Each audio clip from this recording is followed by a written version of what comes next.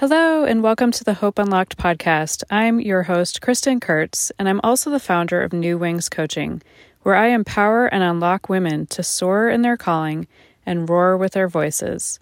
If you're curious to learn more about how coaching can help you unlock your potential, be sure to explore the show notes for ways to connect with me further.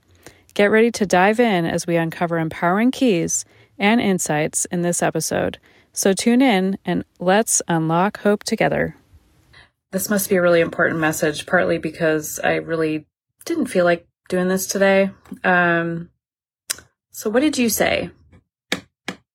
Have you ever been talking to somebody before and the words that you say are so revelatory and you're like, oh my gosh, I didn't even know that was a thing? Or if you're talking to somebody and you actually say something for them, but it's actually for you.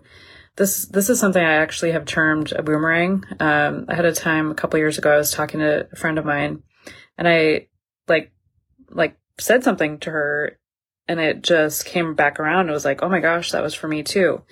So do you often take note of what you say? Do you take note of your thoughts? Do you take note of things that are going on with you in and throughout your day?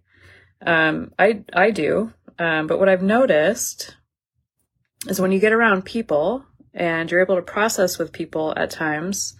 I happen to be a coach and I have other coach friends where I can process and they can ask me questions that are very, it grabs onto things in a way that you can't do on your own. So this morning I was in Numbers and just being reminded of Joshua and Caleb and how, they were two of the 12 spies who were sent in to check out the promised land. And they were the two that didn't come back with a bad report. So what I was really getting revelation about this morning, and it's sitting with me today, is that I wonder about the other 12. Were they talking to people? Were they talking to each other? Or were they just letting their own thoughts of fear rule, which caused them to turn around and come back with a bad report? Whereas 2 of the 12 were like, oh no, we're going to go in. We're going to conquer. We're going to do the thing that we're here for. And I just had this vision of Caleb and Joshua, having a conversation together. In essence, kind of coaching each other, well, what would keep you from going in? Or, if there were some fearful thoughts coming up of what's going to stop you from going in?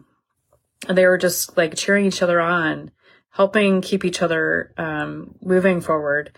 And I think that, I was on a call today with a client and just being reminded in the power of having somebody in your corner who reminds you of your but God said, not the but what if, like the other 10 spies. They were doing the but what ifs. They weren't being reminded of the but God, I can't say it. They weren't being reminded of the but God said because that was a promised land. They were just looking at the giants. Caleb and Joshua were reminded of the but God said, and they saw the giants, and yet they kept going forward. So I just imagined them having this, like what I do with my clients, having this conversation, a coaching conversation, okay, we're going in, we're going to keep going. And that's what I feel like there's just not enough of you out there. My heart just burns for those of you out there who have something in you. You have something in you. You're called to step out and do something stretchy. It's powerful. It's going to set others free to do what they're called to do. And yet you're just sitting on the sidelines. And that's where you need somebody like me. And if it's not like me, if it's not me, it's somebody else. For me, the way that I coach women, we dig for gold and we draw out words. We draw out next steps. We draw out the importance of your stepping out because it's so beyond you. So I just want to remind you of that. Same thing with Moses. Moses had Aaron and Hur. And I was reminded of that today along with Caleb and Joshua, like they had each other, and both of them came back with the same report that they were going to go in. They were not going to let fear stop them, right? I mean, I get so fired up because, I've walked some really challenging roads, and I have been freed from Egypt, and I know that there's so many more of you out there that there's areas of your life that are like Egypt, and you need to get free. And sometimes it takes somebody who's got keys of revelation to help you to step out and do the thing, and to keep your eye on the promised land, keep your eye on what God said, not what the people around you, I like to call them, there's people around you. I've got those people, the but what if people, the like Job's friends people, those people, they're well-meaning. They're well-meaning. So if you have people in your corner who are like, but what if, what if that doesn't work out? Or, that doesn't make sense.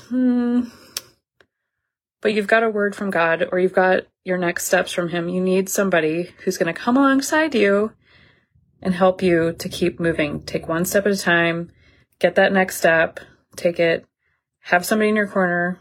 I'm that girl in the corner, but I'm not for everybody. I'll preface that. The women that I'm called to work with tend to be kind of the wild ones. They are the ones who are willing to do that which a lot of people aren't willing to do. I was even getting on here, I was reminded of Top Gun, the movie Top Gun.